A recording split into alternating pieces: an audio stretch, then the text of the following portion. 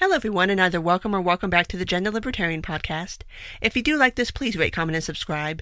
You can find me on iTunes, Google Play, Stitcher, SoundCloud, Spotify, YouTube, and on my Patreon page, where you do get early access and exclusive content. Link will be down in the show notes.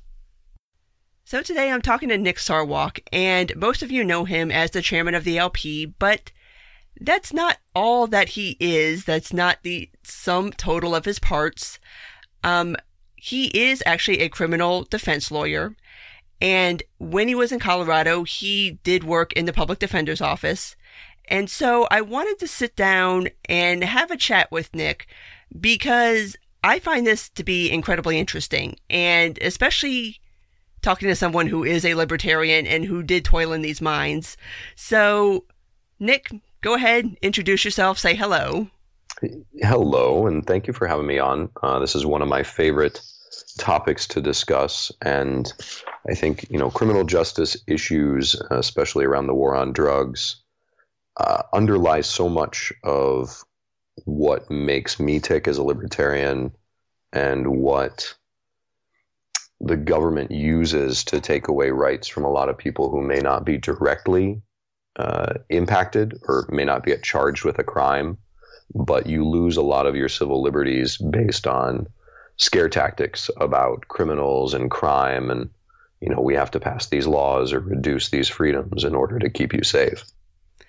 Exactly. And I want to start with talking about your time back in Colorado when you were working in the public defender's office. And for those of you who don't kind of know Nick's backstory, he's basically the closest thing you can get to like a lifelong, like second-gen libertarian that you can kind of get.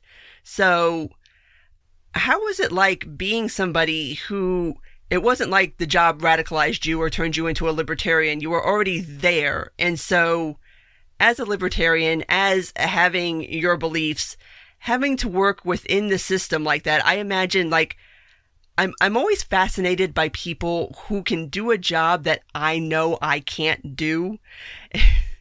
And I know that if I were ever a lawyer, I'd probably be disbarred in the first 6 months for popping off on a judge.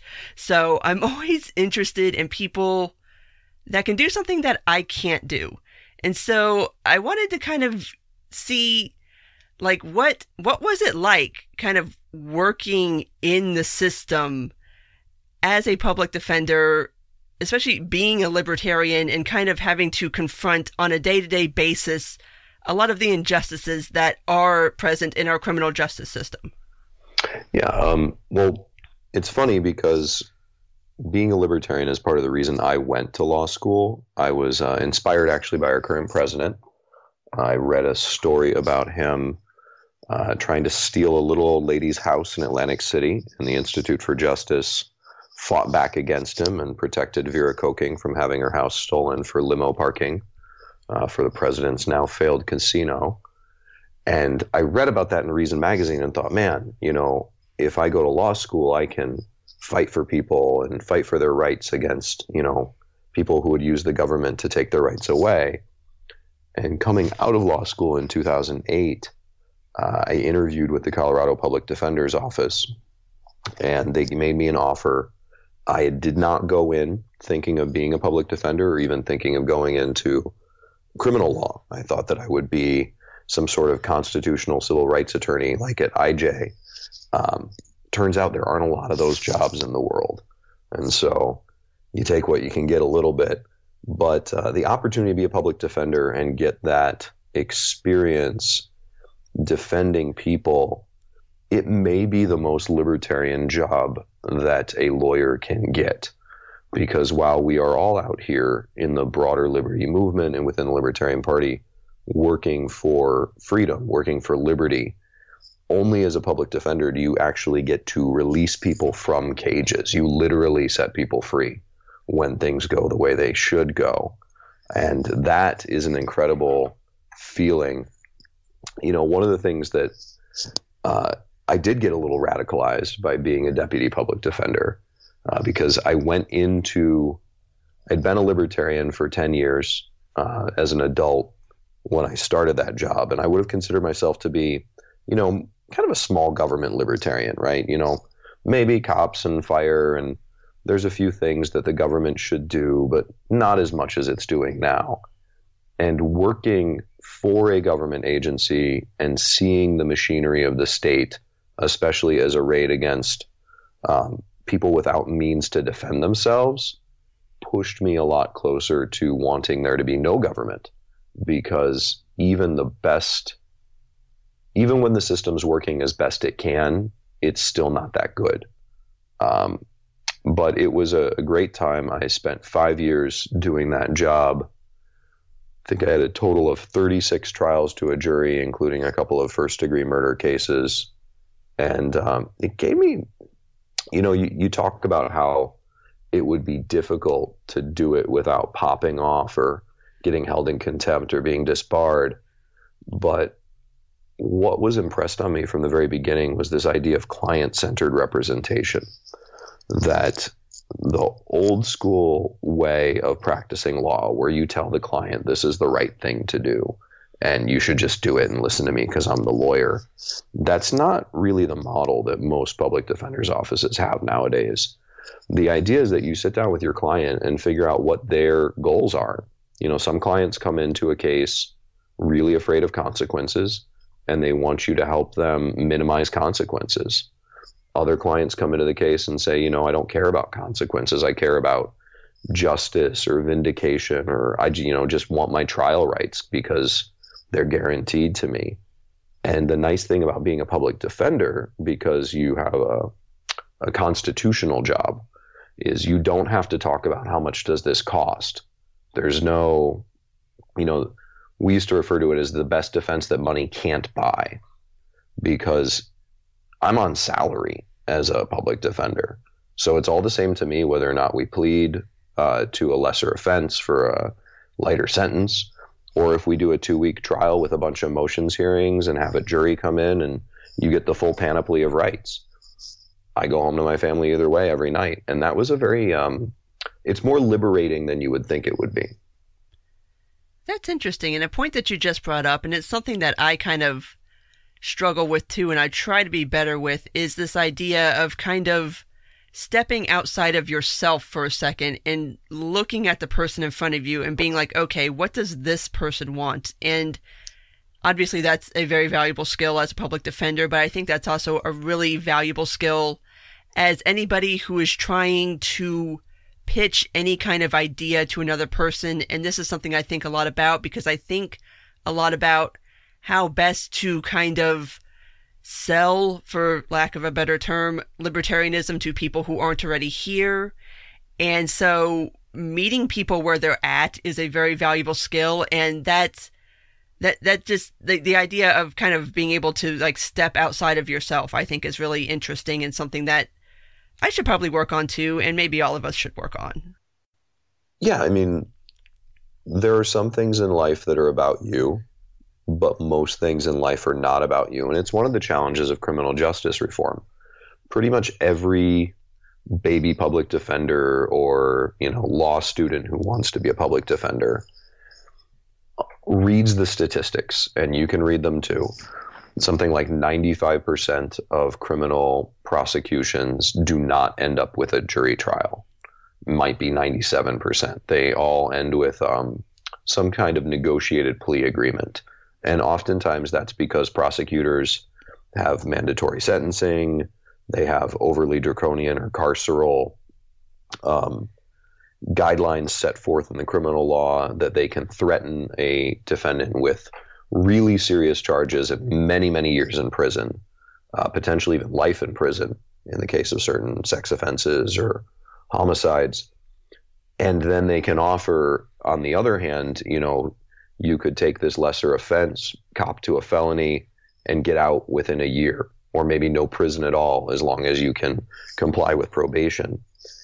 And really idealistic attorneys look at that and say, well, we can fix this system because there's no way, there's not enough time or money or courtrooms for them to try all these cases. We could gum up the works and slam on the brakes just by complying. And every time someone thinks of trying that, they usually get reminded, often by a senior public defender, that this is not a game, that the pawns in this game are human beings who are facing criminal charges, who have to do that prison time. So if a judge or a prosecutor gets mad that you've taken too many cases to trial to try and gum up the works, they can't really take it out on you. You're an attorney. So as long as you don't do anything contemptuous or unethical, you get to keep doing your thing. They take it out on your client, and your client who had a 1-year plea offer gets it withdrawn and then takes, 36 years in prison. And that system, that set of incentives, it's very important to not just look at these things theoretically or from a policy perspective or a libertarian philosophical perspective. You have to look at the reality of the world and how these policies affect real human beings and that they matter. And it's, there's two libertarian issues that can amp me up pretty fast. One is criminal justice reform, and the other one is, opposition to school choice or forcing children into public schools to try and make the system be better. Because children should not be used as the currency to somehow improve a system. Like, you force people to send their kids to a terrible public school and get a terrible education because maybe that's going to make the system better. If you force the affluent parents or the parents who are more engaged to give their child this lesser education, you can't use them as grist for the mill. Yeah, and I actually had a long discussion last year with Matt Welch on this topic because of what's going on up in his school district. He's in District 15. So they've got that weird, we're going to shuffle all the kids around to make some kind of racial egalitarianism thingamajig. I don't even really know what they're trying to accomplish there because it really doesn't make much sense to me, but they want an integrated school, but doing that, they're not pieces on a board, right? No. These are children. These are children with friends, they're children with parents, they're children who may have, relationships with teachers. They may have a school that's closer to them. They may, just get along better in certain schools with certain programs. And that whole way of looking at the world that undergirds our entire educational system, it is based on a Prussian model, which is about churning out people that can then go be civil servants or soldiers. You want them to be cogs in the machine. And it's anti-human. It is. And I think a similarity between both of those systems is people seem to forget, especially when you're talking about the justice system and you're talking about the people in it, be it judges, be it attorneys, be it plaintiffs, defendants, whatever. These are people. And sometimes, especially to the point you were making about judges, sometimes you're not dealing with the nicest of people, shall we say, and you still have to deal with sometimes people wanting to do very petty and dickish sort of things to get back at you, but then it affects your client, and it's like there's a lot in the criminal justice system that I don't think people really sit down and think about too much because, unless you're in it, it doesn't really affect you. Like, unless you're being brought up on charges or something, or you're an attorney, or you're a judge, or you're somehow affiliated with the criminal justice system, it's not something that you really spend a lot of time sitting down and kind of thinking through and going down the rabbit hole and trying to be like, okay, does this system really even make sense on a certain level? Because on a lot of levels, it really doesn't once you start thinking about it. It's like, why do we do the things the way we do the things? And sometimes it's like, it's one of those, I'm really kind of hoping that criminal justice reform, 2019 wasn't a bad year for criminal justice reform. We did have some bright spots, and I hope that keeps going forward into 2020. But I do just want, at least for people to start thinking about it in a little bit more of a constructive way? Yeah, I think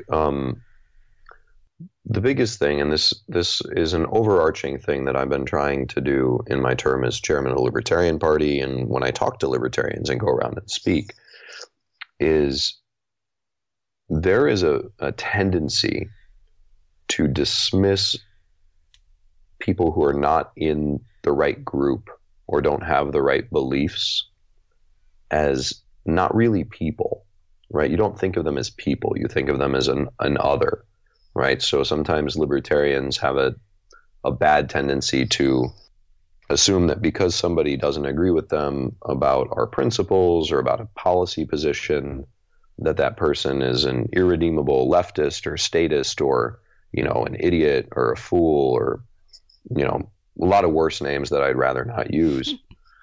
And that lack of empathy is detrimental not only to our cause, I think it's detrimental to our development as humans.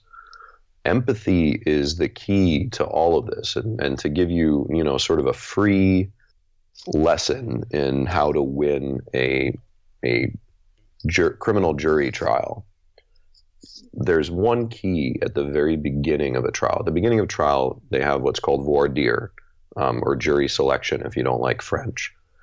And you ask jurors what their feelings are about the case, about the issues in the case, about, your people who are of color, if your client's of color, people who are gay, if your client's gay.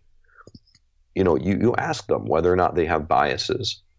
And what you're really trying to get to is, in order for a person to be acquitted of a crime, the people on the jury have to, at some level, be able to think, there but for the grace of God go I. They have to, at some level, empathize with the person who's sitting at defense table and think that if things had gone worse in their life, or they had had a bad moment or bad judgment or been in the wrong situation or, really needed the money or whatever it is, they could have been in that seat. And that empathy is what allows them to really apply the idea of requiring proof beyond a reasonable doubt, to really require the state to meet its burden of proving things beyond a reasonable doubt, and create the potential for there to be an acquittal. Now, that's the starting point. You still have to have a better case than the prosecution and show that there's doubt.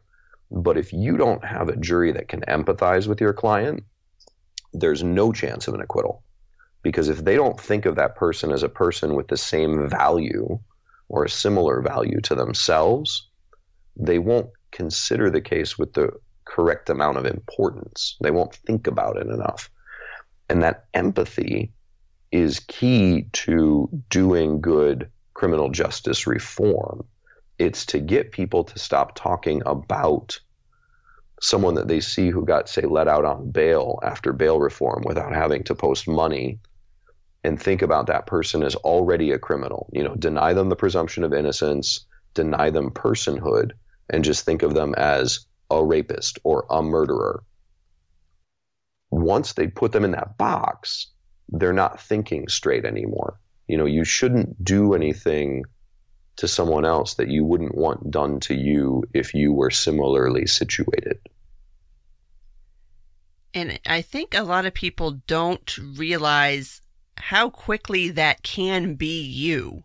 And especially on the very quickly. Yes. Once you start understanding how many things are illegal in this country, be it on a federal level, a state level, a local level, it could very easily be any of us in that seat on any given day, given a series of events where you are caught doing something, and even it might not even be something that is illegal. It may not even be something that's like, you're breaking the law, but you're breaking the law, and now you're in that chair. And so, yeah, there but for the grace of God go you. Like, it could be you any day. Right. And that piece of the puzzle is just something that, it's hard because people have emotions about these things, right? People see somebody who's accused of doing something terrible, and they have a visceral response, and they immediately go to hate. And it's our shared humanity that keeps us from turning into monsters. I mean, not to overstate the case, but if you go back and read history, especially around the German situation in World War II and the Third Reich, the people who allowed a lot of these atrocities to happen were not bad people. They were good people who had families and jobs and, were nice to their dogs.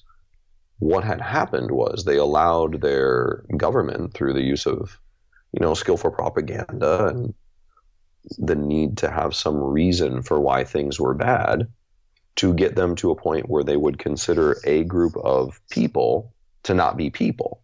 Once you consider people to not be people, any kind of bad thing can happen, right? I mean, most of us eat meat. And a lot of that has to do with the fact that we consider animals to be something other than people, because we wouldn't just go kill people and eat them. I'm not trying to make like a big vegetarian argument. I'm just showing that once you are able to take a group of people in your society and put them in the animal category, and it happens in very subtle ways.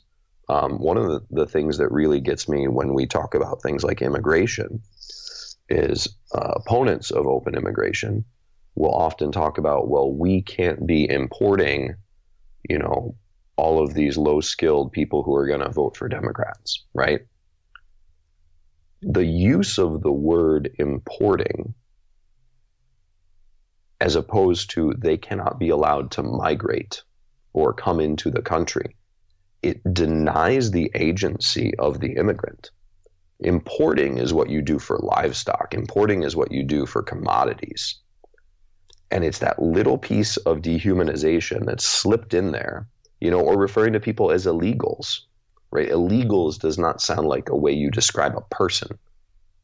It's a way you describe a thing. And once you make people into things, then it's easy to talk about, looping it back around to criminal justice. When you just consider people to be perpetrators or, defendants, it's easy to say, well, sure, yeah, I sentence you to 36 years in the Department of Correction. That's 36 years of somebody's life, right? Like, that's somebody who's going to come out an old man if they come out at all. That should have more weight than it does. And, part of it's a defense mechanism. Because if you consider people, you wouldn't make some of the arguments you make, and you wouldn't hand down some of the sentences you hand down, or you would get so depressed about your job that you might quit. And so it's always important to help people see the reality of what they're doing. They may not end up agreeing with you completely, but if you can get them to change the way they think about things, maybe they'll look at it in a different way. Yeah, and on the topic of othering, I mean, immigration is kind of my thing. And okay. Someday, are you an immigrant? No. I'm born and raised in South Florida. I was born in March of 81. Okay. So I pretty much spent my whole childhood watching Cuban refugees come ashore. And so obviously this informs my views of immigration and of communism. But it's one of those where, I mean, I'm pretty outspoken about it, but there are certain times, especially on certain platforms, that I do pull my punches just because the responses kind of, I have a thick skin, but sometimes certain things just get to me. And the way that people can other groups of people, I find that kind of repugnant, honestly. Because I mean, like, these are people too. Like, these are people trying to get away from horrible situations that none of us can imagine. And also, to tie it back to criminal justice reform, when you're sending somebody to jail or prison for however long you're doing it, you're depriving somebody of their liberty. Whether you're doing it for a day, a week, a month, a decade, however long it is, you're depriving somebody of one of their basic human rights. And that I don't think is given the gravity that it really deserves when people are just very flippant about things like mandatory minimums or sending people into prisons or jails on reasons of not being able to pay bail or pretrial detention, or just for whatever reason. You're depriving somebody of their liberty. You're telling somebody that they can't do a thing. And so I think that if you're going to tell somebody that they can't do a thing, you have to have a very good reason for making that argument. I absolutely agree. I think it's remembering that I think is the key to tempering some of these bad instincts that our policymakers have. You know, one of the arguments within libertarian spaces, especially within the party, since we try and convince non-libertarians, is what's the value of the slogan "taxation is theft"? Like, is that a good slogan? Is it a bad slogan? Is it a good bumper sticker or a bad bumper sticker? And I think the right way to look at it is it's definitely not an argument. It's just a statement. But what that statement can do, it can start a conversation where you realize that every dollar that the government uses to do something, and maybe some of the things are good things that ought to be done, was taken. And to just be careful about that, right? To be thoughtful and judicious about it, to recognize what you're doing and not do it wastefully or wantonly. And that's a lot of, criminal justice. There are probably people who have done very bad things who deserve long sentences in prison. But when you get mandatory minimums, you get judges with their discretion taken away, you get prosecutors, trying to make political name for themselves, you separate that idea that you really are taking away years of someone's life, that you're taking a father away from his children, you're taking a member of their community away from being able to have a good job and build something. And you're doing it at great cost to the taxpayer. We had an experience at the car dealership in Phoenix where a woman came and she came in after hours, broke into the window, stole the keys to a van, drove it through the fence, and ended up apprehended like 3 blocks away, crashed into something, a little bit of body damage, cut herself on the window, very mentally ill, very under the influence of some sort of substance, very scared. And they brought her in. And the prosecutor, I was representing the victim, which was weird for me because that's not normally my side of the thing, said, we've offered her a deal for, I want to say it was 6 years or 8 years in prison. And I went to court and I told the judge, I said, I just want to say I don't want her sent to prison. I want, the money back for what was damaged, and I want her to go get some help so that she stops doing this sort of thing, and we deal with the underlying cause. I don't want her to go to prison. And the judge, probably not knowing I was a lawyer because I was in my, car dealer outfit, said, well, this is a stipulated agreement between the prosecutor and the public defender, and so I have to take it. And if I don't take it, she would have to go to trial and she could face a lot more years. And I said, I understand that, but I want you to know that as the business owner who was hurt and a taxpayer in Maricopa County, I don't want this. The prosecutor does, and that's the agreement, but that's not what I want. I don't want to spend money to incarcerate somebody to no end. It doesn't make us whole. It actually punishes us for this need of prosecutors to show that they're tough on crime. And I think that may be a key to this lock, to solve some of the criminal justice reform problem, is to really tie it back to the fact that we pay for all of this, that this wanton cruelty in our criminal justice system is not free, and it's our money as taxpayers that go into it.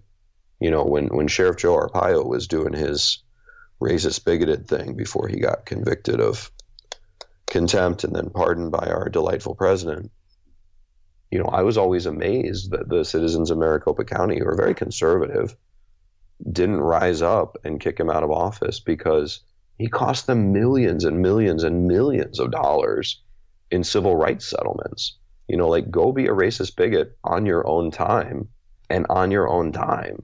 Don't make me pay for it. And I think that's a part that people don't really think about, is that when you have these sorts of systems in place where you do have mandatory minimums and you do have these harsh sentencings, is that you have to pay for it. Like, you're paying to house these people, to feed them, to clothe them, to keep them in these cages, and it's not cheap. It's not cheap at all. It costs a lot of money to do this. And so there's an argument there to be made that, yes, there is an economic argument that, like, okay, we need to stop and think about, like, okay, if you're looking at your state, your county, your federal government spending X amount of dollars on incarceration, it's like, okay, well, what are we really spending our money on here? Who is in these prisons? What did they do? Is this really worth it from an economic perspective?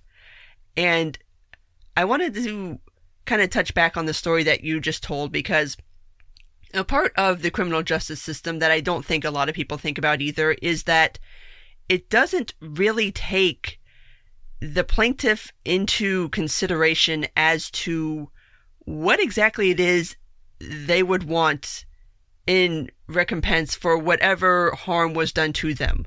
Like, you did not want this woman to go to jail. You did not want her to have to suffer anything like that.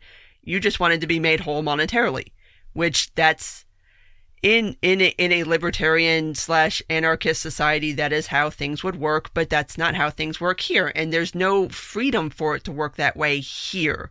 It's not like you can say, well, yes, this person stole my property, she wrecked it, I don't want her to go to jail, I just want my money back. But there's no room for that. Well, there's two things. It's kind of a deep conversation. So one of the shifts that was made between British common law and American common law is, under the British system, you can retain a prosecutor. So you can retain a barrister to represent you in court against someone who's committed a criminal offense. They have the concept of private prosecution. The American system does not have that. The American system has the intermediary of the state. And the reason for it, actually, it comes down to a good reason. If you were the one who is aggrieved, you're the one whose child got murdered, or you're the one who, home got burglarized, there was a concern that you would want too much revenge, right? That you would have a natural human instinct to want to kill that person, or to want to exact more than is appropriate as a pound of flesh.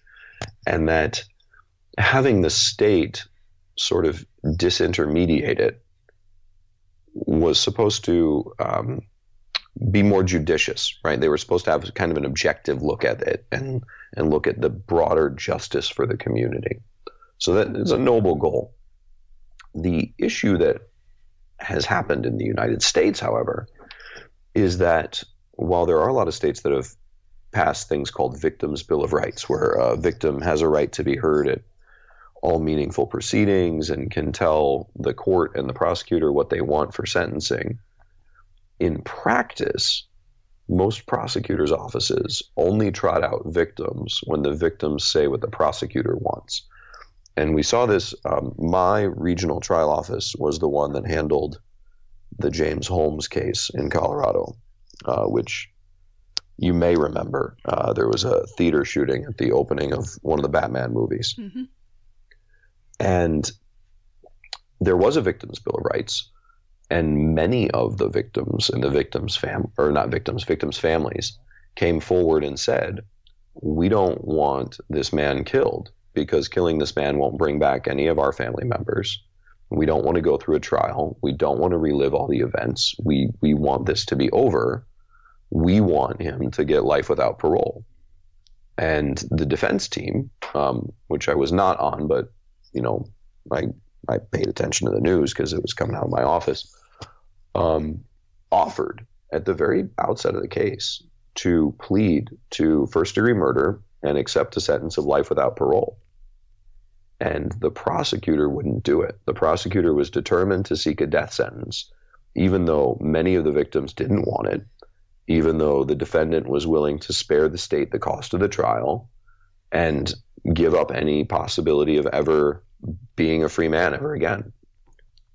And so the prosecutor, who wanted to make a political name for himself and has later gone on to run for various public offices, pushed forward with a trial.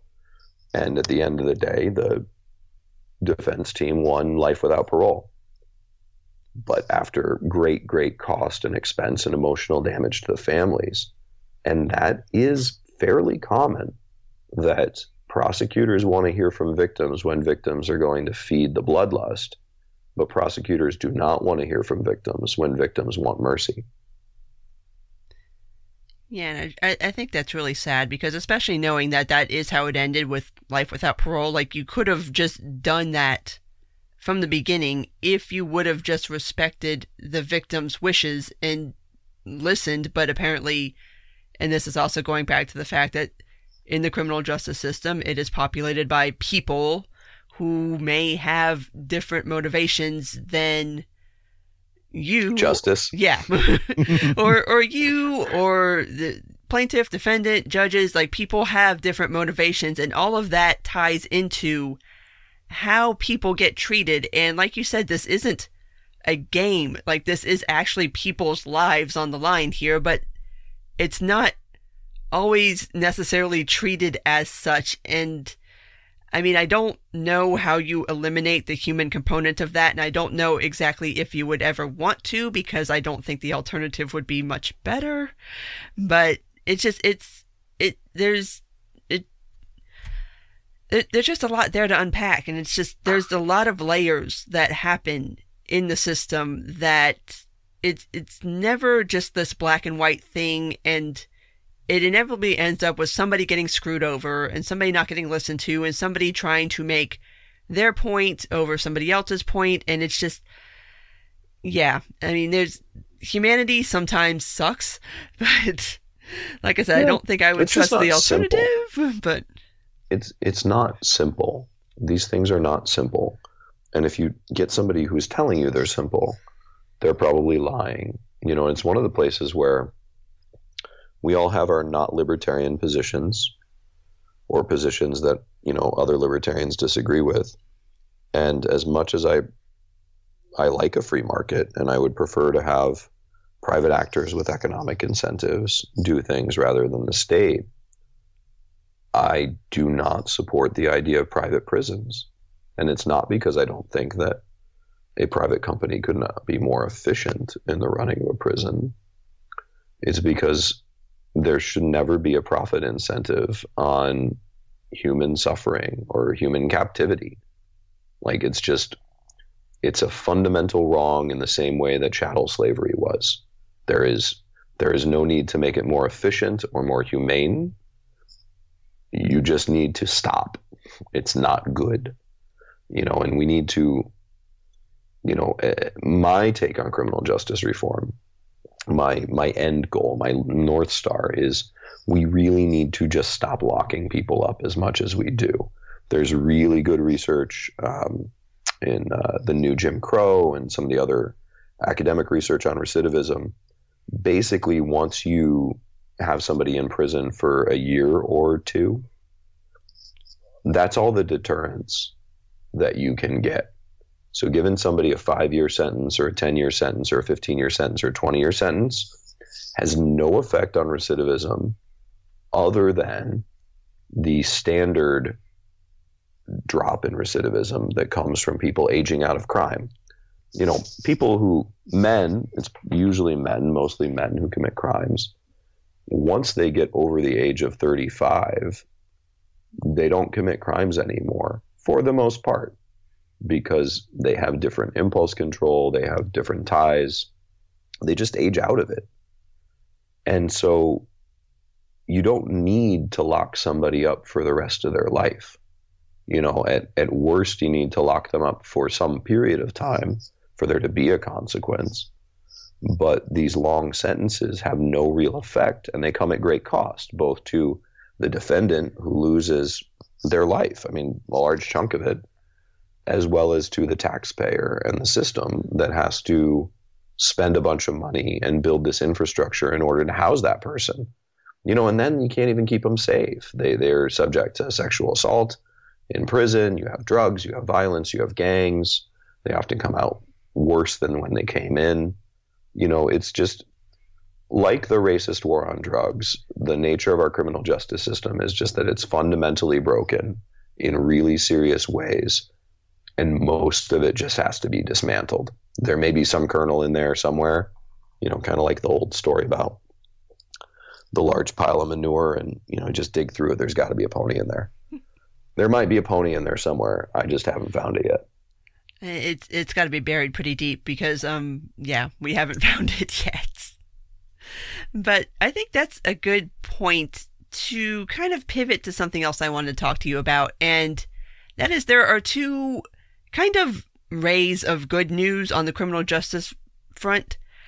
One of which is definitely a little more on shaky ground than other ones, but I want to go ahead and talk to you about what is going on in New York. And for those of you who don't know, as of January 1st, in New York, they have eliminated cash bail and pretrial detention for misdemeanors and certain nonviolent felony offenses.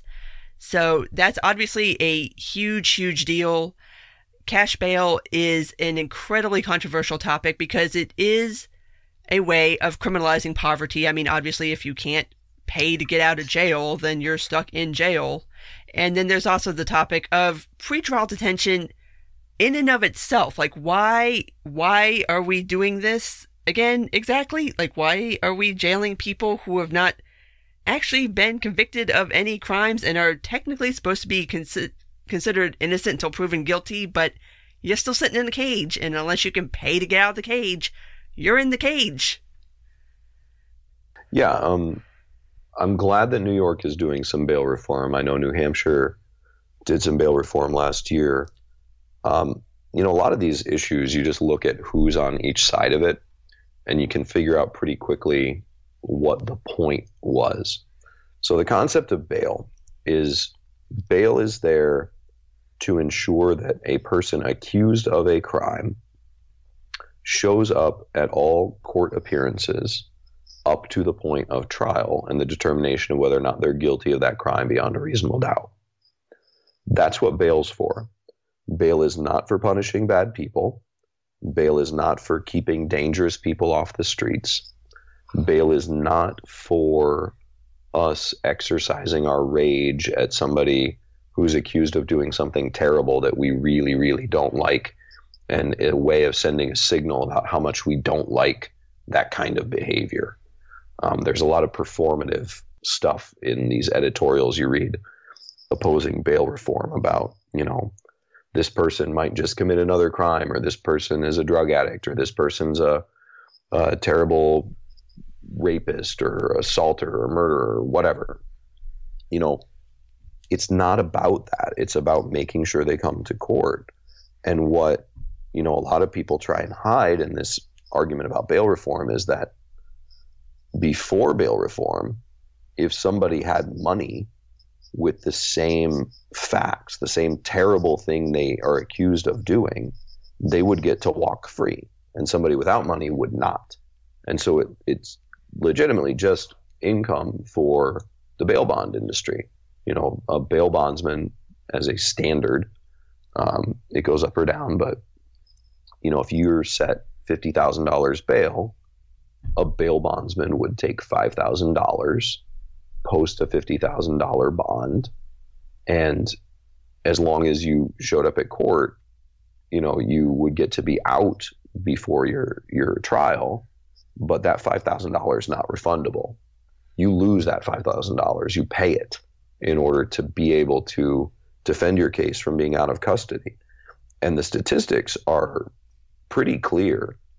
You have roughly I don't remember the exact numbers, but I think it's twice as likely, maybe more so, to win a dismissal or a significantly lower sentence if you're able to defend yourself out of custody than if you are in custody. Because having you locked in a cage gives leverage to a prosecutor to force you to take a deal just to get out of the cage. And I've had my clients tell me, I didn't do it, or I didn't do what they said I did. And I've looked at the evidence and said, you're absolutely right, you didn't. And this charge is not going to stick. And if we go to trial, I'm, very confident we have a great chance of winning it. And they'll still cop to it because the prosecutor gives them an offer that says, we'll let you out and put you on probation. Like that's fundamentally not just. And those people that are trying to push to keep us on a cash bail system or fight back against bail reform, really what they are mad about is that these defendants now have the opportunity to actually defend themselves without destroying their lives. That the prosecutors have to make a case. They have to prove it beyond a reasonable doubt. They can't just extort the guilty plea out of somebody. And, one of the nice things about bail reform is all the right people are angry.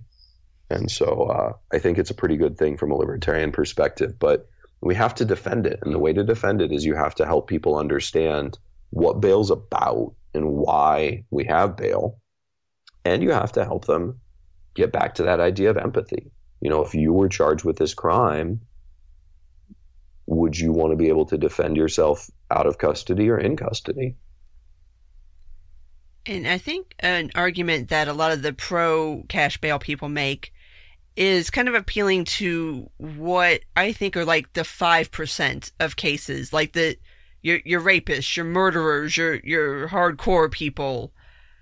95% of what you're dealing with in the criminal justice system is not those people. What you're dealing with are low-level offenses, stuff that, depending on your particular ideology, should or should not be legal.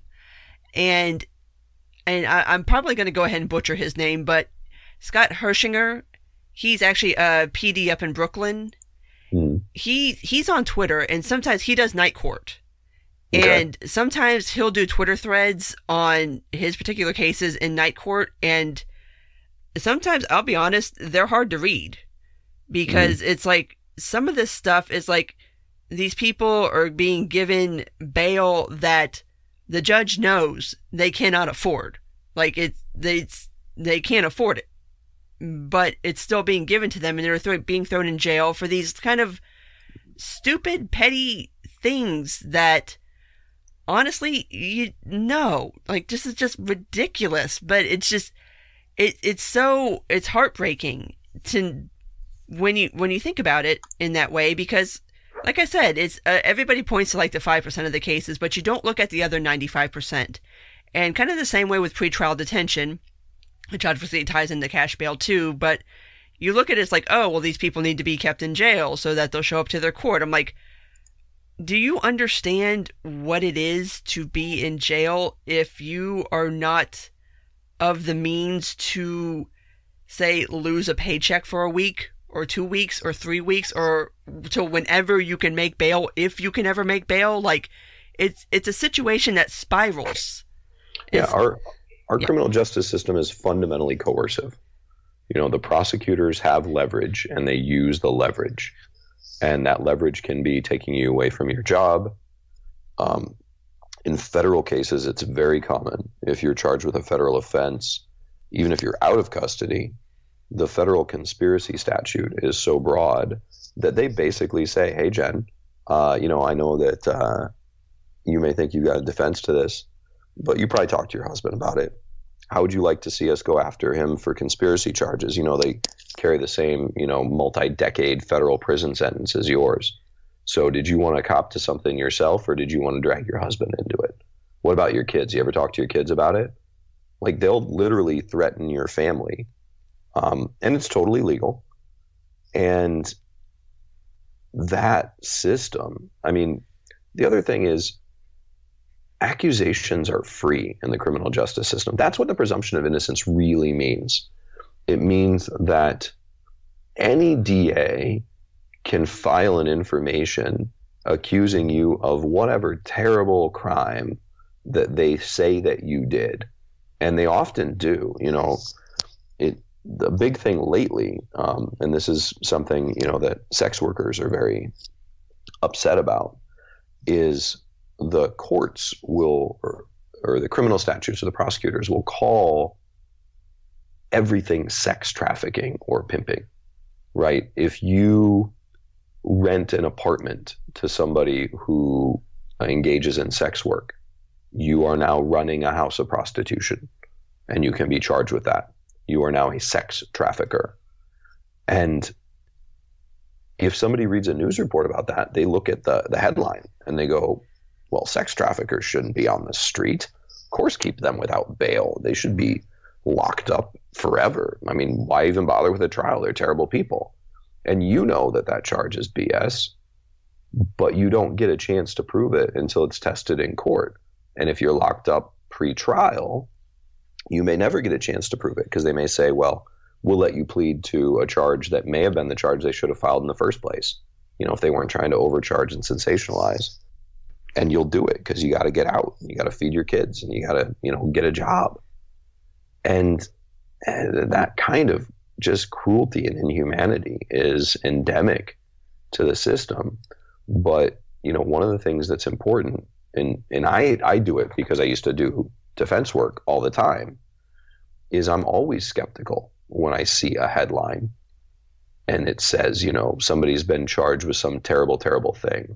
We had a case in Phoenix, and I wasn't practicing as much criminal law in Phoenix, but there was this freeway shooter, and they brought this guy in and said, well, we've got ballistics that link him to these shootings, and everyone's on TV talking about how they want to hold him without bail and blah, blah, blah.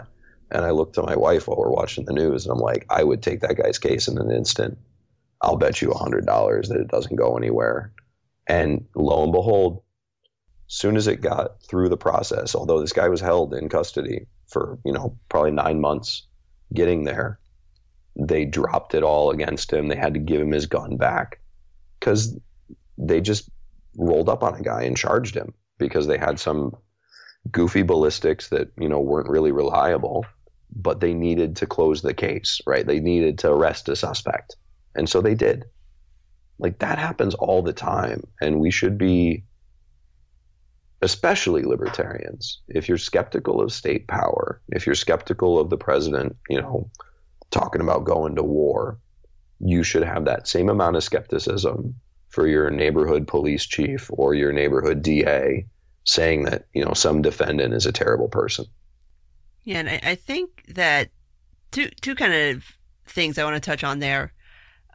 People, I don't think, understand from a legal perspective what certain charges could possibly mean, especially when you're talking about sex trafficking. Like, you throw that out there and people think automatically like some kind of international, in like cages or shipping containers, or like some kind of international ring where you're bringing women from China and bringing them here and forcing them into sex work. And like, no, it could really be as simple as two sex workers working together in the buddy system, and then one of them gets charged with sex trafficking because you're working with a sex worker.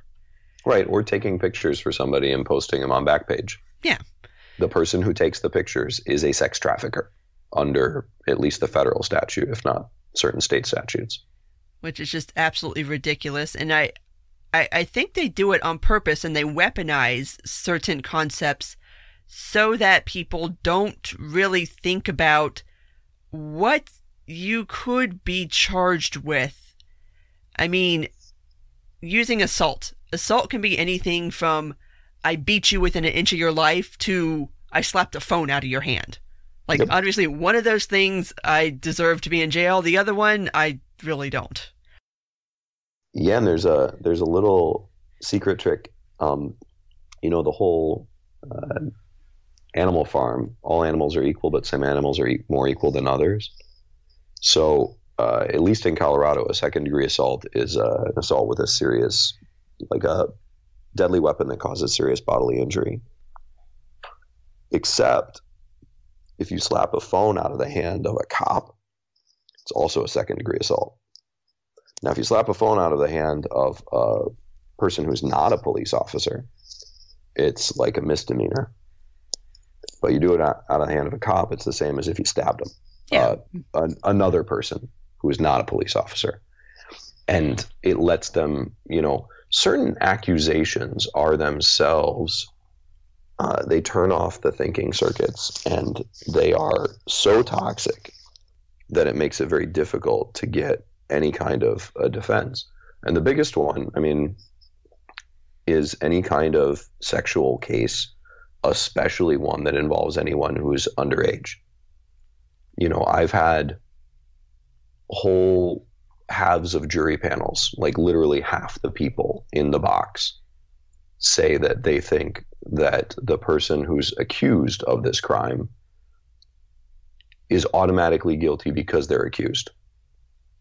That because the accusation is so bad, they basically shouldn't even get a trial. They should just be buried under the prison without any of this, justice stuff. And you see it in a lot of our discourse in public, and especially online. It's very easy to label somebody and use really inflammatory language. And it comes back to that othering, right? Like, once you've accused somebody of doing something so terrible, you can convince people to stop thinking of that person as a person and stop thinking about whether or not that has to be proven beyond a reasonable doubt. Yeah, and I think that also speaks to the second point I wanted to make, which is the level of skepticism that you should be applying to anything that anybody in law enforcement or the criminal justice system has to say about a particular topic needs to be ratcheted up way higher than it is, especially if you're a libertarian. Because, of course, these people, there's incentives. Let's keep it real. Law enforcement has certain incentives. They have certain quotas they have to meet. Prosecutors have their quotas that they have to meet. It's just, there's a lot of different reasons why things happen the way they do, and just to take them on face value and to just assume that law enforcement is telling the truth and that prosecutors are telling the truth and that it's not being some kind of bizarre, overblown thing, and that really what it is down at its kernel is like nothing, honestly. There needs to be a hell of a lot more skepticism applied to this whole system in general. Yeah, I think that's definitely key. And I think one of the things that's helped is the ubiquity of cell phones and cameras, because now you're finding these cases where the police officers' reports all say that, the person had a gun or the person came at me or whatever. And then you see the video.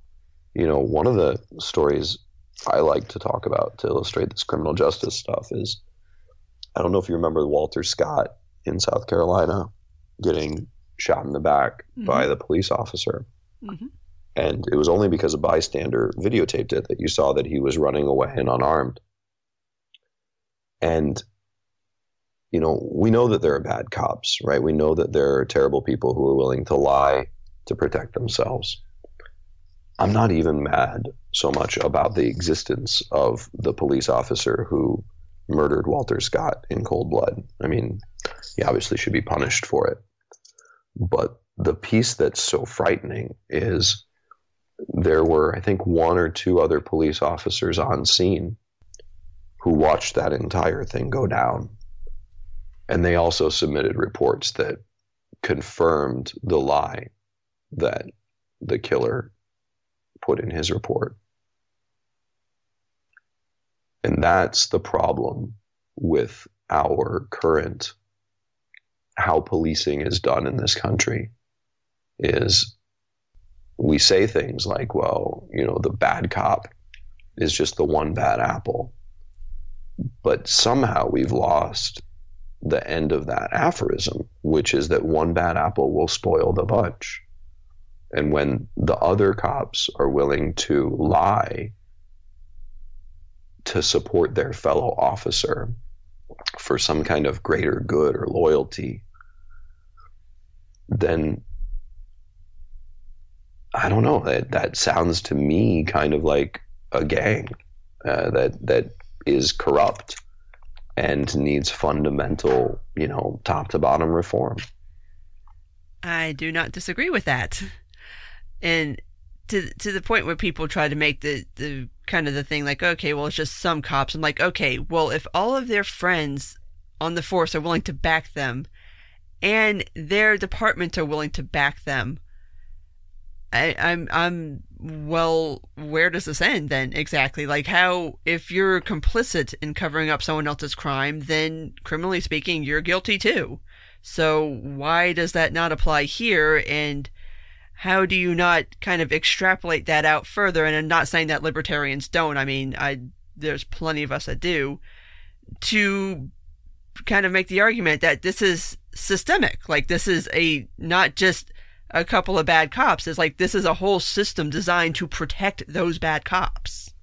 Well, we get what we tolerate. I mean, I don't know if you know the old German joke, but what do you get if you get, if you have one person around a table spouting a bunch of Nazi stuff and 10 other people at the table sitting there listening? How many Nazis are at the table? Well, that would be 10. Yeah, they're all there, because while there's only the one who wants to say it, right? There's the one who's going to be out there saying it. There's this implicit approval in not speaking up and not saying, hey, that's not okay. And you're probably enough of a similar age. Do you remember They Might Be Giants? Yeah. Do you remember the song Your Racist Friend? Vaguely. Yeah, so this is where the party ends. I can't sit here listening to you and your racist friend. And it's the idea that if you're going to tolerate this kind of corruption on the force, if you're going to let the one bad cop, I'll tell you one more story, because it's really frightening. I had a client who I met in jail, and he's a big dude, big arms, kind of jacked. And he had, facial bruises, bunch of injuries. We sent an investigator to take pictures. And he was accused of assaulting a police officer who had just come to his house to, do a welfare check or search warrant or something. And we go to preliminary hearing, and the client told me, he said, I didn't hit that cop. I didn't do anything. They just came in and beat me up and made up all this stuff. I was like, okay, well, we'll go to preliminary hearing. They have to show probable cause. And I called all the 4 cops that were there with the cop who had allegedly been assaulted. And 2 of them on the stand said that, because of the doorway or the hall, they just didn't see what happened. Like they couldn't see it. They weren't in a good spot to see. So they're not sure. And another guy said, no, I definitely, I didn't see any of that. And the judge, dismissed the charges at prelim. Said, I frankly don't believe this officer's testimony is credible. You've got all these other officers who were there. I don't think it happened. And the DA was livid. And they actually filed an appeal in order to get the charges reinstated against my client. And they eventually dismissed it. But even when I was getting the dismissal, which came like a month or so later, the client was in jail. So they just got him out. The DA said, no, I still believe that cop was telling the truth. There's a need for a lot of people in law enforcement to stick so tightly together that they're willing to compromise who they are to do it. And that has to change, right? The reason that we've advanced as far as we have in this country on things like racism and, mistreatment of women and misogyny and the Me Too stuff and bullying is that we now have a social lack of acceptance that if you say stuff like that, more good people will stand up and say, hey, like, that's not cool. You can't do that. That's not okay. Or if you do that, I'm not going to hang out with you anymore. That application of social pressure needs to be applied to the inside of some of these police forces. That culture comes from the top, and as much as we talk about the dangers of the militarization of police, like, police officers should not be treating our streets as a war zone because the people in this country are not enemy combatants. At least in the military, there's a culture of, rules of engagement and laws about not committing war crimes. And that comes from the top. The rules of engagement in Fallujah were actually more well established and more protective of individual rights than they are in many metropolitan cities. You can't just shoot somebody down with no penalty in the military, but police officers can get away with it because of how the incentives are structured and how they cover for each other. And that's one of the biggest concerns I have with, the president's new penchant for pardoning war criminals, is that sends a message that culture needs to be changed and not for the better. And I think, especially when you compare it to the military, I think there's also a component there, especially when you're talking about rules of engagement with the military. If somebody breaks the rules of engagement, there is more of PR, for lack of a better term, but understanding that when a soldier does something that is against the established rules, that reflects badly on everybody in the military. And it is detrimental to the mission. Yeah. They realize what the mission is. The mission is to win the hearts and minds, right? It's to come to a successful outcome. And the police don't seem to, at least in some jurisdictions, they don't have that mission. They don't care whether or not people like them or respect them. And that's dangerous. Yeah, and I think God knows people have tried to bring as much pressure as possible from the outside in on how the police operate in this country. But you're right, it's going to have to come from the inside, and I don't know how anybody from the outside forces that in. Like, I'm not entirely sure how to do that, but it does need to be done, and I hope somebody smarter than I can figure it out, because I don't know. It's so insular, and it's so, the incentive structure is just as such to either say nothing or to actively cover up for your fellow police officers, and it's just like, I don't know how you get around that. Yeah, it's, some of our problems are structural, and structural problems require structural solutions, and that's one of the things that I want us to get better at, especially as libertarians, is getting to the root of the problems and not just, touching the surface. It's great that we've had criminal justice reform, things like the First Step Act, and things that make stuff better. Any improvement is an improvement we should take. But you really, if you want to change a system, you have to get down to the incentives. The biggest structural reform that would fix it tomorrow, which is why it probably be resisted vehemently, is just make the civil rights lawsuits get paid out of the pension fund.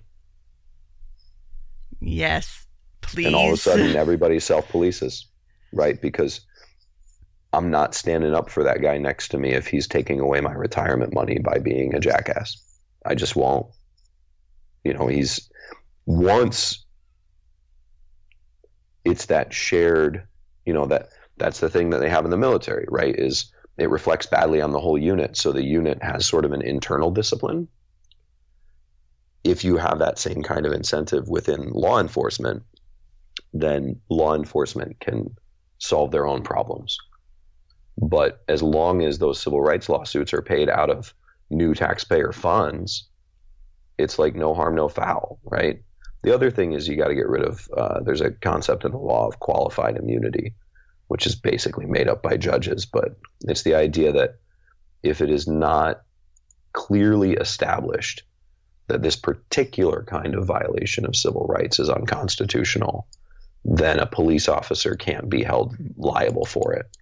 And the things that have been found to not be clearly established as unconstitutional are things like shooting at a dog and having the bullet ricochet and hit a 3-year-old in the knee. You know, not so great, but apparently they can't sue on a civil rights case because it wasn't clearly established in the law that that's unconstitutional. Which is just absolute bullshit. Like, just qualified immunity is one of those that just I can't. You wouldn't believe it if somebody explained it to you. Like, no. You'd be like, no, there's no way that's true. That's not possible. You'd be like, that's insane. It was like, no, because this person wore the magic clothing. Now they can do all these things. And, well, it's qualified immunity. It's like, excuse me? What? Like, if I did that, I would be in jail. But yep. It's because I don't wear the magic uniform. It's just, it's insane. But I want to move to something that's a little more positive, I do think. Obviously, in Illinois, as of January 1st, they do have legalized recreational weed, which, yay for them. But the other thing that happened that I don't think has gotten quite enough press is that the night before, the governor actually pardoned 11,000 people who had convictions for simple possession, small amounts, stuff like that. And also in their legalization bill, there is a clause in there for automatic clemency for anyone who was convicted of possession up to 30 grams. And if you were convicted for over 30 grams, you can apply for clemency, which I think that, I mean, any legalization bill, I'll take it, whatever. I really like that this did include addressing kind of the people who have already suffered under these laws that have now, I mean, not only been repealed, but especially in Illinois' case, it's done on this kind of basis of this law should never have been a law in the first place. It's unjust. And so now we need to address those who have suffered under this law. So, yeah, at least I really like what Illinois did here. And I hope going forward that more states, when they do legalization, because I do think that that is going to accelerate, not decelerate, that they do address the harm that's been done to people who have already suffered under these laws that should never have existed in the first place. I think that you're going to see more of it. So I was vice chair of the Libertarian Party of Colorado when we were the only political party in the state that officially came out in favor of Amendment 64. So we got the first re-legalization in the country because we beat Oregon by an hour. And Oregon did it wrong, but that's another story for a different day. And it was multiple years of going back to court and going back to the legislature to try and get relief, either clemency or expungement or sentence reductions or whatever, for people who had been incarcerated or convicted under the previous law. And I have to give a lot of respect to the Marijuana Policy Project, especially, and the advocates for legalization around the country. You know, the people in the movement have been watching and seeing what works and what doesn't work, and not sitting down and just accepting the same kind of legalization in future states, but really saying, well, that's now the floor, right? The floor is a Colorado-style bill, and we want more than that this time, you know, and continuing to push that envelope, continuing to refine and make it better. And so I was actually pleasantly surprised, because Illinois is a notoriously corrupt state, that they had been able to get that put into the bill itself, that, you know, they were able to get that passed. I think part of the reason, and this is something that we have to recognize as advocates, especially since it's not our favorite part of these laws. But I think, you sell that kind of tax revenue to a government that is completely bankrupt. I mean, to the point that they couldn't even pay lottery winnings, for God's sake. You dangle tax money in front of them, and you can extract a lot of good criminal justice reform. And, that's how politics really works, right? Everybody's tuned into the same radio station, WIIFM, what's in it for me? And you gotta find a way to build a coalition that gets a majority. And you just have to make sure you're trying to move in the right direction, because the alternative is to sit on the sidelines and do the, I want everything right now. I saw this in Arizona. Arizona still doesn't have legal marijuana. And a lot of what it came down to is that you'd have people in the movement who'd say, well, I don't want the MPP bill because it's got taxes and regulation. And, I don't want more regulation because I want freedom. And they're like, I want to support an initiative where we just make it as legal as tomatoes. And then, they couldn't get the signatures, or they'd fight amongst each other. And the prohibitionists aren't divided like that. And so you get to say, well, I went and, fought for an initiative that would have given me everything, and I got nothing. Life's too short to get nothing all the time. And I see a lot of people make that point, especially on all of the different states that have legalized. Obviously, they have taxed it heavily. And I don't think that, obviously, I am not a fan of having heavily taxed legal weed. I love the idea of legal weed. I do not like the idea of heavily taxed legal weed. But if my options here are legal, heavily taxed weed or illegal weed, I'm going to go with legal, heavily taxed weed, because at least that gets a foot in the door, and then I can fight that fight another day. Like, once you start getting things legalized, then you can start moving that fight away from the legalization to the taxation. And right. For me personally, I would like to see more states legalize home cultivation. That would be my goal. But that's what Colorado did. And that's one of the reasons why Amendment 64 in Colorado is the gold standard for legalization initiatives or bills. Part of that bill was legalizing cultivation of up to 6 plants for individuals. And what that creates is a structural check on excessive taxation. Because, I've brewed beer for probably 15, 20 years now. And I don't brew beer a lot because it's kind of a pain, and I can buy good beer at the store. But if they doubled the taxes on beer, I'd start homebrewing again, right? And so I'm not really that good at growing cannabis. Like I'm just not. It requires a lot of work. But if they made the taxes too high, it's the safety valve, right? It's the way that you put pressure on the state to not overtax something, because people could always grow at home. Yeah, and it's just like being able to grow anything at home. It's like, I probably wouldn't because I'm lazy, because I just don't have time for all that. But it does get around the taxation thing, because I could do it if I wanted to put in the effort, and then I don't have to pay the taxes. Plus, there's also the issues of it's my property and I should get to grow whatever I want, and there's that whole argument. But I think, especially people, when it comes to this topic, they make kind of great the enemy of good. And at this point, we need to start taking good, and then we can work for great later. Like, you have to start somewhere.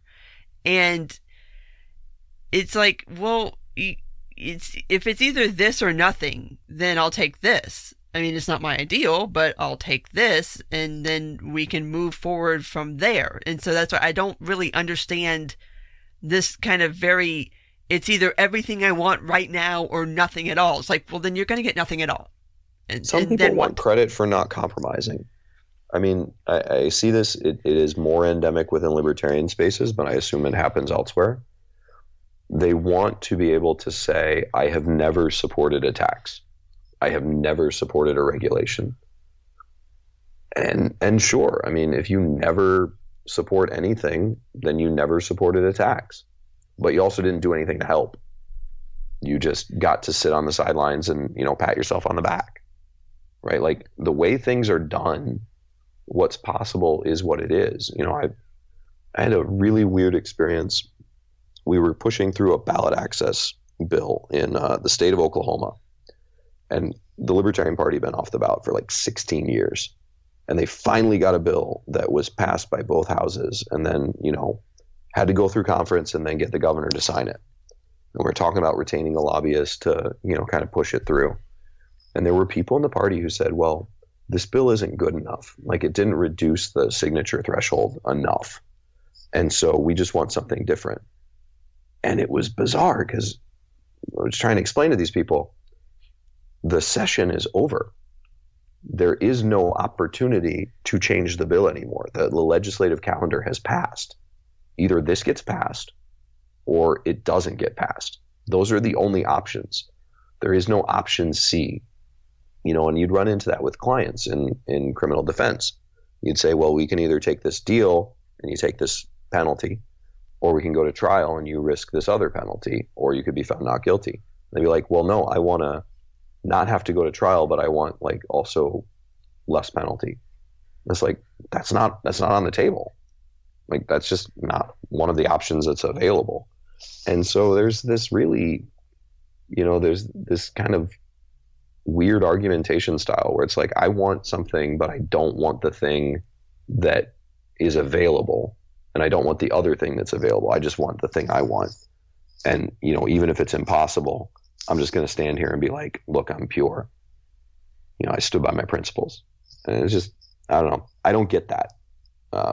But I see it. And to be completely honest, I don't get it either. But yes, obviously that is a thing within libertarianism. And I don't find it very productive. I don't see where this really moves things forward for anybody.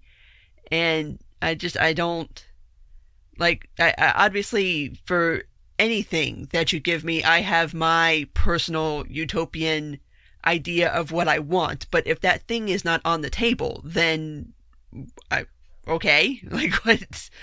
There's nothing I can do about that. Like, you have either option A or B.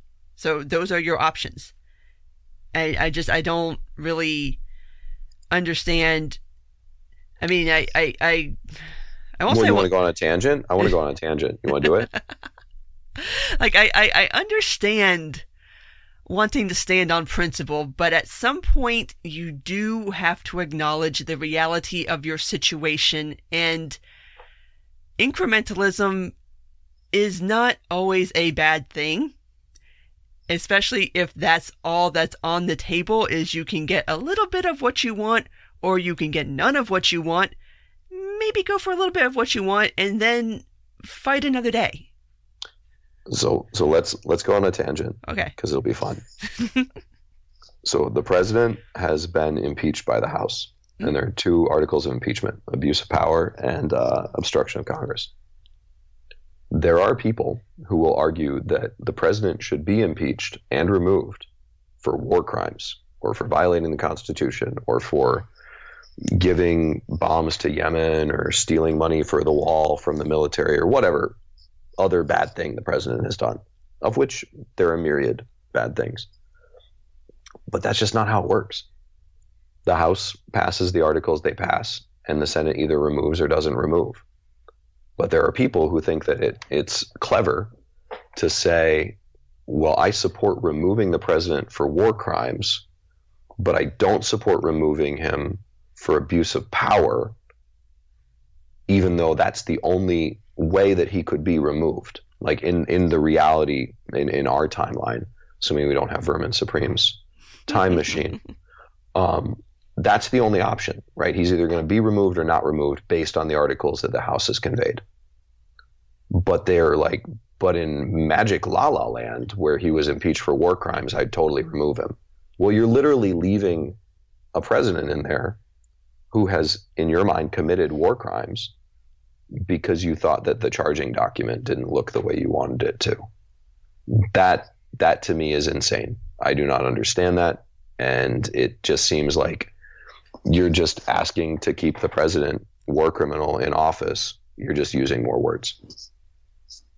That's my tangent. Yeah. And I've heard that argument too. And I mean, if I had my way, I would have Trump impeached for violating the Immigration and Naturalization Act, like on a daily freaking basis, but nobody asked me. Oh, yeah. You still remember the temporary Muslim ban? Oh my, dude. Dude. So temporary. Oh my, and it's just gotten worse and worse and worse. It's just like following. I've got reasons. You've got reasons. We've all got reasons. None of us are in the House, so none of us get to draft articles of impeachment. We get what we get.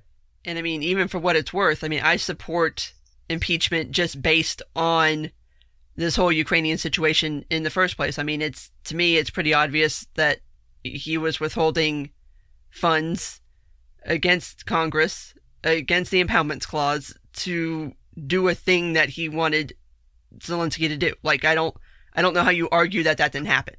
But yeah, you can't with a straight face argue it. But what they've realized is that if you can make things partisan enough, you don't have to argue with a straight face, right? Because everyone's agreed that they're not going to see it. I mean, I thought Volume 2 of the Mueller report was good enough to impeach on, but I'm a lawyer, so obstruction of justice really bothers me. Impeachment is always both political and legal, so it's a mix. Right. So even though I think that would be an excellent thing to impeach on, it did not tickle the fancy of the American people enough that the Congress felt like it would get political support to do it. But the Ukraine thing did. And so there we are. Yeah. And even to our current articles of impeachment, personally, I wanted one specifically related to the impoundments clause, because if for nothing else than to have the conversation. Because there's an actual statute that's been violated? Yes. And to force the conversation of, well, if you're going to say that he didn't violate that, I would like to hear somebody make a real good legal argument as to how this wasn't a violation of that. I would like to have that conversation, but again, nobody asked me. Right. Well, and it's also about, what do we want as libertarians, right? Do we want to delegitimize the state by any means necessary? Because there is a certain strain of libertarian thought that thinks that if you have a corrupt president, giving kickbacks to his cronies and abusing power, that will decrease the respect for the government and the office to the point that people will support dismantling it. And I don't think that's the right path, because I don't think that that's what actually happens. I think at that point you just get people so cynical that they start accepting bad behavior. You have to dismantle things carefully and while still maintaining some level of law and ethics. Otherwise, you undercut your own argument. And making that argument, you're also assuming that everybody is thinking the way you do, that you already view government as inherently illegitimate, in that you think that other people will view this and now they will think the same way. And unfortunately, it's not exactly how this is panning out. I wish it would have. No, it's just making them numb. It's making them numb to corruption. And so what you end up with is not some glorious revolution where we, revisit the spirit of 1776. What you're ending up with is that we start accepting that we can just elect a caudillo to run our country. I don't like that. And of course, this is all leaving aside the fact that as of this recording, I do suppose whether you wanted to pull back the articles of impeachment and reopen the investigation or start a new one, I guess you could kind of charge the president with war crimes right about now. Oh, easily. Oh my God. That's one of the nice things about abuse of power as an article. I have to give some credit to the House for doing it that way. Is abuse of power covers whatever abuses of power are presented in the Senate trial, which is why I think that McConnell is so desperate to not have any witnesses or testimony. Because sometimes evidence comes out at trial that wasn't available at the indictment stage. And he knows that. And everybody knows that, right? If there was any defense of the president, he wouldn't be afraid of trial and witnesses. But there isn't. I know somebody who doesn't know that. Apparently Marco Rubio doesn't know that. Well, Marco Rubio's a special fella. Him and Lindsey Graham are, one of the things that's really sad, and I do have some Republican friends, and I'm sad for them, is that the president came into this being just who he is, right? That was already baked in. But all of his supporters used to have claim to some level of principle or honor or integrity or, fealty to the Constitution or basic ideas of good governance or whatever it is. And they are all being asked to participate in these, fraternity hazing rituals in which they do terrible, embarrassing things and demean themselves. And he's going to walk away from it clean because he already had debased himself, right? Like that is his identity. But now they're all going to be stuck with his identity and it's not theirs. And it's going to be difficult to shake off. And, it's kind of nice for the Libertarian Party because it's a great opportunity. But it's kind of sad to watch people destroy who they were in service to somebody who not only has no sense of loyalty, but actively betrays the people who were loyal to him. It's really been one of my greatest disappointments of the Trump era is watching how some people have pivoted to supporting him against principles that they had previously said that they had, and how they have treated certain people or a certain someone who stuck by his principles and now does not have a political home. Well, he's always welcome to come home when he's ready to come home. I'm sincerely hoping. Please, Justin, we're over here. We still love you. But it's just like, it goes to kind of one of those things where there's still people that think that libertarians can kind of infiltrate the GOP and save them, and I'm just like, no, no, they don't want to be saved. So stop it, stop, none. Go save our own party. Like, stop saving them. They don't want it anymore, apparently. Yeah. Well, we'll see how it turns out. Come home, Justin. We need a presidential candidate. It's my preferred choice. I know a lot of people don't. Well, not that they don't like it, but the whole you were a Republican and then you go back to the Libertarian Party and that's whole thing, and that's a whole nother tangent right there. Yeah, that's probably another show. Yeah. But at this point, I think we've gone on long enough, so I'm going to go ahead and wrap this up. So go ahead at this point and plug anything that you want to plug, need to plug, want to have people find you at. Go ahead. Yeah. So if people want to follow me on social media, I am at nsarwark on Twitter. I'm facebook.com/nsarwark. Instagram is nsarwark. It's good to have a unique last name. Right now, I'm still chairman of the Libertarian Party. I encourage everybody who is frustrated and wants more liberty to join the Libertarian Party at lp.org.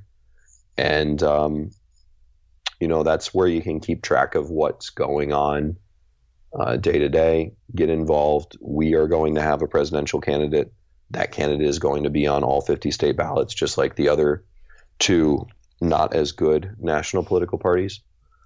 And, the way that you get something different in life and in politics is you vote for something different, right? You're not going to get what you want if you keep voting for what you don't want. And so the Libertarian Party is going to keep going and putting out there something that people say they want. And if we get the support, then we're going to get what we want. And, just be who you are, live up to your own values, even if you are disappointed by watching other people not live up to them, and be part of the political home that you belong in even if it's not perfect at times, and doesn't always make decisions that you might like. There's really a core and a platform there that is what America was built on and what we can get back to. I think that's a good stopping point. It's a nice positive message, which we haven't always had at this particular episode. So thank you, Nick, for sitting down and talking to me and just kind of rambling on for probably way too long. But thank you so much. Thank you. I appreciate it. So that was my conversation with Nick Sarwark. I really enjoyed it. We touched on a lot of different topics. I hope this was as educational and entertaining for you as it was for us making it. So, as always, if you did make it this far, thank you for listening. And if you do like this, please rate, comment, and subscribe. You can find me on iTunes, Google Play, Stitcher, SoundCloud, Spotify, YouTube, and on my Patreon page. Take care, and until next time.